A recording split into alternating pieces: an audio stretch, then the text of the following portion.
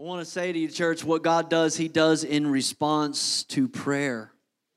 He does in response to prayer. Prayer is the means that God has chosen. Thank you.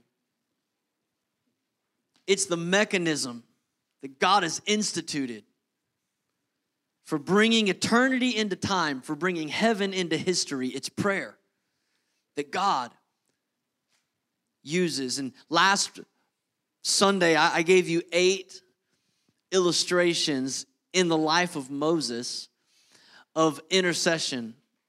Moses epitomized a man of prayer, standing in the gap for God's people. But of the 8 stories that I told last weekend about Moses praying for God's people, I didn't tell you maybe the most famous intercession story in the life of Moses. So if you have your Bible, I want you to just take a moment and go with me back to Exodus 17. We were there last weekend. This is that moment when Moses is leading the people through the wilderness and there's nothing to drink, and they come to a place called Rephidim. And God tells Moses, I want you to take the staff and strike the rock at Mount Horeb, and water's going to flow from the rock. And God provides for the people there. But even though God's providing for the people, Moses renamed the place. He named it Testing and Quarreling. That's what in their language, that's what he named the place, because the people kept quarreling with each other and they kept testing God. And so God just answers Moses' prayer of intercession in spite of the people's attitude and their complaining. And then it's in that place, I want you to pick up the story with me in verse 8. It says, the Amalekites came and attacked the Israelites at Rephidim. Now, this is actually the first enemy to confront Israel after they came out of bondage in Egypt. It's interesting because the Amalekites have a history that is connected to Israel. Amalek is the grandson of Esau. Esau, you might remember, was the brother of Jacob. Jacob had an all-night wrestling match with God, and God changed his name to Israel. So now Israel, used to be Jacob, is in a conflict with the Amalekites, the grandson of Esau. And maybe you remember that story when Esau came in from the fields famished, and his brother Jacob had made some lentil soup, and he says, give me some of that soup. And Jacob said, well, give me your birthright as the firstborn son. And Esau said, well, what good is a birthright if I die of hunger? You can have my birthright, just give me the soup. And he gave up, he forfeited the privilege and the authority and the blessing of being the firstborn son. He gave it up to Israel. So now all these generations later, the Amalekites are attacking the Israelites. And Moses, he doesn't have any part in this conflict. I mean, they've just come out of 400 years of captivity. All they know is we used to be bound, now we're free. We used to be in shackles, now we're a free people. The Red Sea crossing is a picture of salvation. And they're out there just living their best life. They're just in the wilderness, they're serving God. God's providing for them. All is great because we have found salvation. It's come to us. And then all of a sudden there's these people that have something against them. Have you found that to be true in your life as a Christian? Like there are just some people, like they've got a problem with you. It's not even about you. It's about what you represent. They're out there. I can tell you, they're out there in this community. I don't know if you know this or not. There are people in this community that hate me. They don't even know me. We haven't even talked. They hate me. The report gets back to me. I'm like, really? Wow, that's offensive. Really? They said that?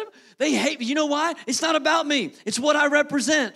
There are always going to be Esau's in the culture that have animosity toward Israel. They have animosity towards the people of God because they forfeited the eternal blessing of a reward with God for a temporary pleasure.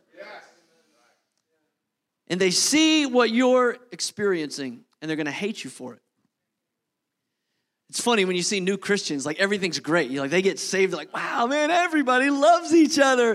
And then after a little while, they realize man, not everybody's as happy about what God's doing in my life as I am. You ever been there before? So that's Israel here. They're just experiencing an attack from the enemy. People are just against what they're for. They're against the God who's for them. But look at verse 9. It says, Moses said to Joshua, come and choose some men and go out and fight the Amalekites. Tomorrow I'll stand on top of the hill with the staff of God in my hands. So Joshua fought the Amalekites as Moses had ordered. And Moses, Aaron, and Hur went to the top of the hill. As long as Moses held up his hands, the Israelites were winning. But whenever he lowered his hands, the Amalekites were winning. Now, Moses, up to this point, he's always been a front lines kind of leader. I mean, if God's doing something for Israel, Moses is out front with that stick. I mean, he's like leading the charge. But in this case, God gives him a different assignment. He said, I want you on the front lines of battle, but I want you on the front lines of battle in prayer. I don't want you down there in the valley with Joshua. Send Joshua with the soldiers. I want you to go on the mountain, and I want you to pray. Now Joshua is... Many of you know your Bible well, and so when you hear the name Joshua, you know this is a guy that God's going to use mightily. He's going to end up possessing the promised land. He's going to have a book of the Bible named after him. We're going to sing songs about Joshua fighting the battle of Jericho. But know this, at this moment, nobody knows who Joshua is. This is the first time he's mentioned in the Bible. All we know about Joshua, so just erase all that for a moment. All we know about Joshua is he's really good with a sword. He's a good soldier. That's what we know. He obeys his commanding officer, and he fights valiantly. That's what we know about him. But both of these men are vital for the victory. Both of them are key. You see, Moses can't get the victory in prayer if Joshua doesn't go out and fight on the front lines. And Joshua can't win the battle fighting in the valley if Moses isn't on the mountain interceding for him. And we could talk all day about the need for a Joshua generation to rise up. There is a time and there is an hour for activism. There is a place for us to rise up and to say something, to do something. But this series is not called activism. This series is called prayer. So I'm going to get back over here to Moses, all right? Let's be honest. The truth is, we are far too quick to want to play the role of Joshua.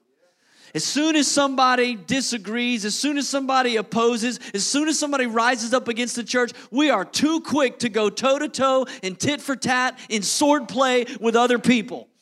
But what we need, church, is a revelation of the unseen power of prayer on the mountain that causes victory in the valley.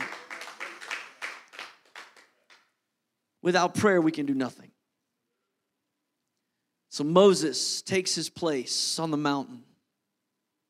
When he lifts up his hands in intercession, Joshua begins to win. And he's like, oh, this is awesome. They're winning. This is so great. Oh, wait, they're losing. Oh, God, help them. God, help them. God, help. Oh, look, they're winning. This is exciting. Oh, no, they're losing. And after a while, he starts figuring this out. When I'm praying, when I'm seeking God, when I'm raising the staff that represents the authority and the power I have to do the will of God, they're winning. All of a sudden, it dawns on Moses in that moment. The success in the battle depends on prayer. We need that revelation, church. We need to understand that the success in the battle depends on prayer. People often say the pen is mightier than the sword, but I would appeal to you that the petition is mightier than the sword. The prayer is mightier than the sword. That's why in our spiritual battles, it's so important when we're in a battle with the world or with the flesh or with the devil, we understand that the big guns, the heavy artillery is prayer. That's why in Ephesians chapter 6, when Paul the apostle was talking about how we fight spiritual warfare, he says we're not wrestling against flesh and blood. We're battling against spiritual powers of principalities and heavenly wickedness in the heavenly realms. And he says, so here's what you do. You put on the armor of God, and he lists all the armor. You put on the helmet of salvation and the breastplate of righteousness, and you take up the shield of faith and the sword of the Spirit and the belt of truth and the shoes of peace, and you get all armored up. Because it's a spiritual battle we're fighting. But then, after You get all dressed up. He says this in Ephesians 6:18. And pray in the Spirit on all occasions with all kinds of prayers and requests. With this in mind, be alert and always keep on praying for all the Lord's people.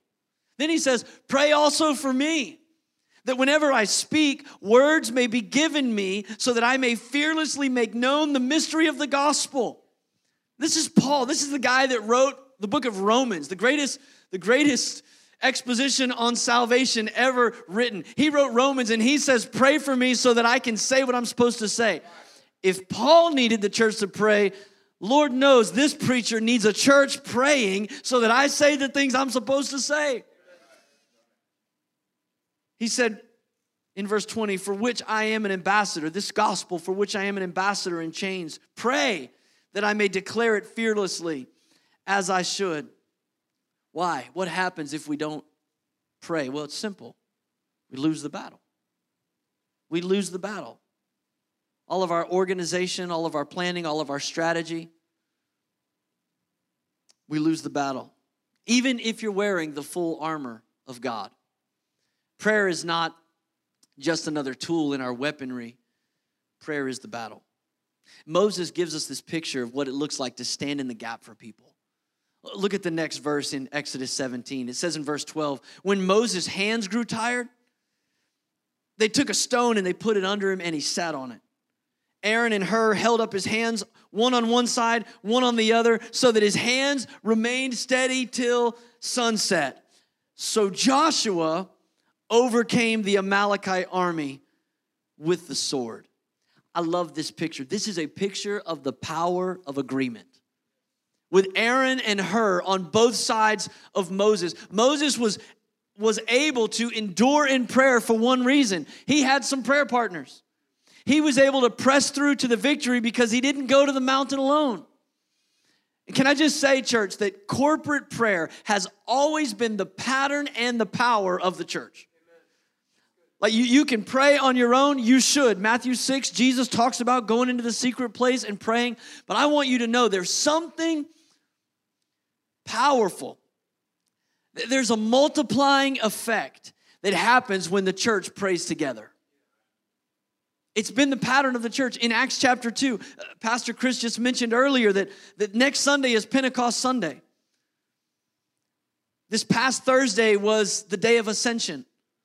40 days after Easter, Jesus ascended up to heaven and he told his disciples, it's recorded in Acts chapter 1 verse 4, don't leave, go to Jerusalem and wait for the promise of the Father. We are right now in that 10-day period between the day of ascension and the day of Pentecost. And you know what they were doing? The Bible says in Acts chapter 2, they were all together in unity. They were praying on the day that the Spirit was poured out. And when you read the last part of that chapter, the Holy Spirit has fallen. Peter's preached. Thousands have gotten saved. The Bible says in verse 42 of Acts 2, they, the church, the first century believers, devoted themselves to prayer. That was the culture of the church. Corporate prayer has always been the pattern and the power of the church. They met in the temple. They met in the homes. They prayed. In Acts chapter 4, when Peter and John were beaten and then released, you know what they did? They went and they gathered with the believers and they had a prayer meeting. That was their response to persecution. They prayed. In Acts chapter 6, they had the first church business meeting. The church was growing and all of a sudden they realized this thing's going to need some organization. Like the wheels are getting cogged up here. And so they elected some leaders in the church to facilitate ministry. But the reason was not just because, we should let other people get involved, No, the reason was because the apostles recognized that all of the organizational structure of the church was robbing them of what was most important. That's why in Acts chapter 6 and verse 4, they said, we're going to let these guys take on those jobs, and here's what we're going to do. We will give our attention to prayer and to the ministry of the word.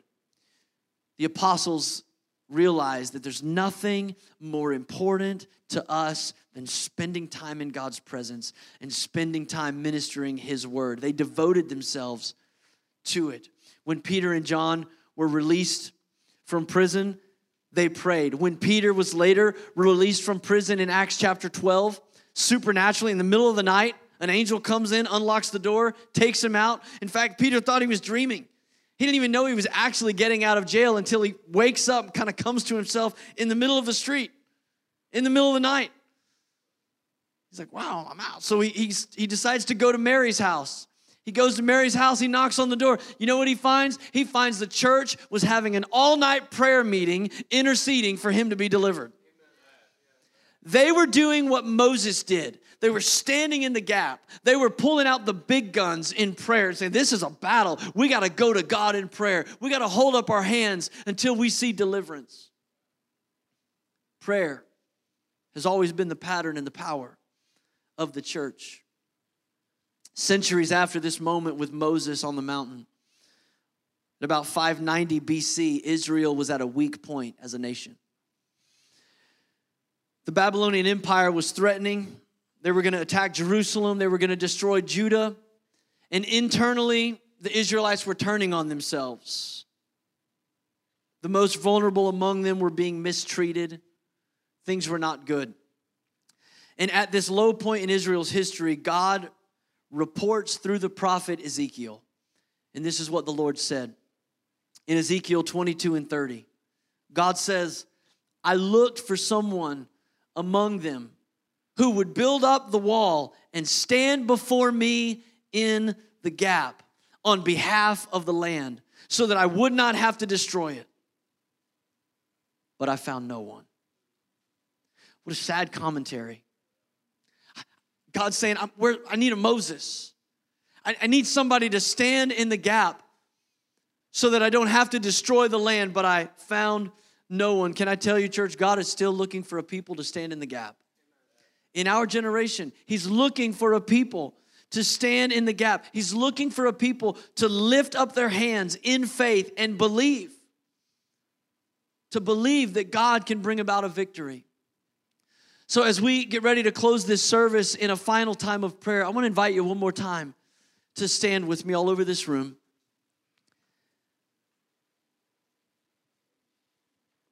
Paul the Apostle said this to Timothy, a young pastor in the church. He said, therefore, I want men everywhere to pray, lifting up holy hands without anger and disputing. Me too, Paul. Me too. We could turn that phrase around as a positive statement and say, I want men everywhere to pray, lifting up holy hands with love and unity.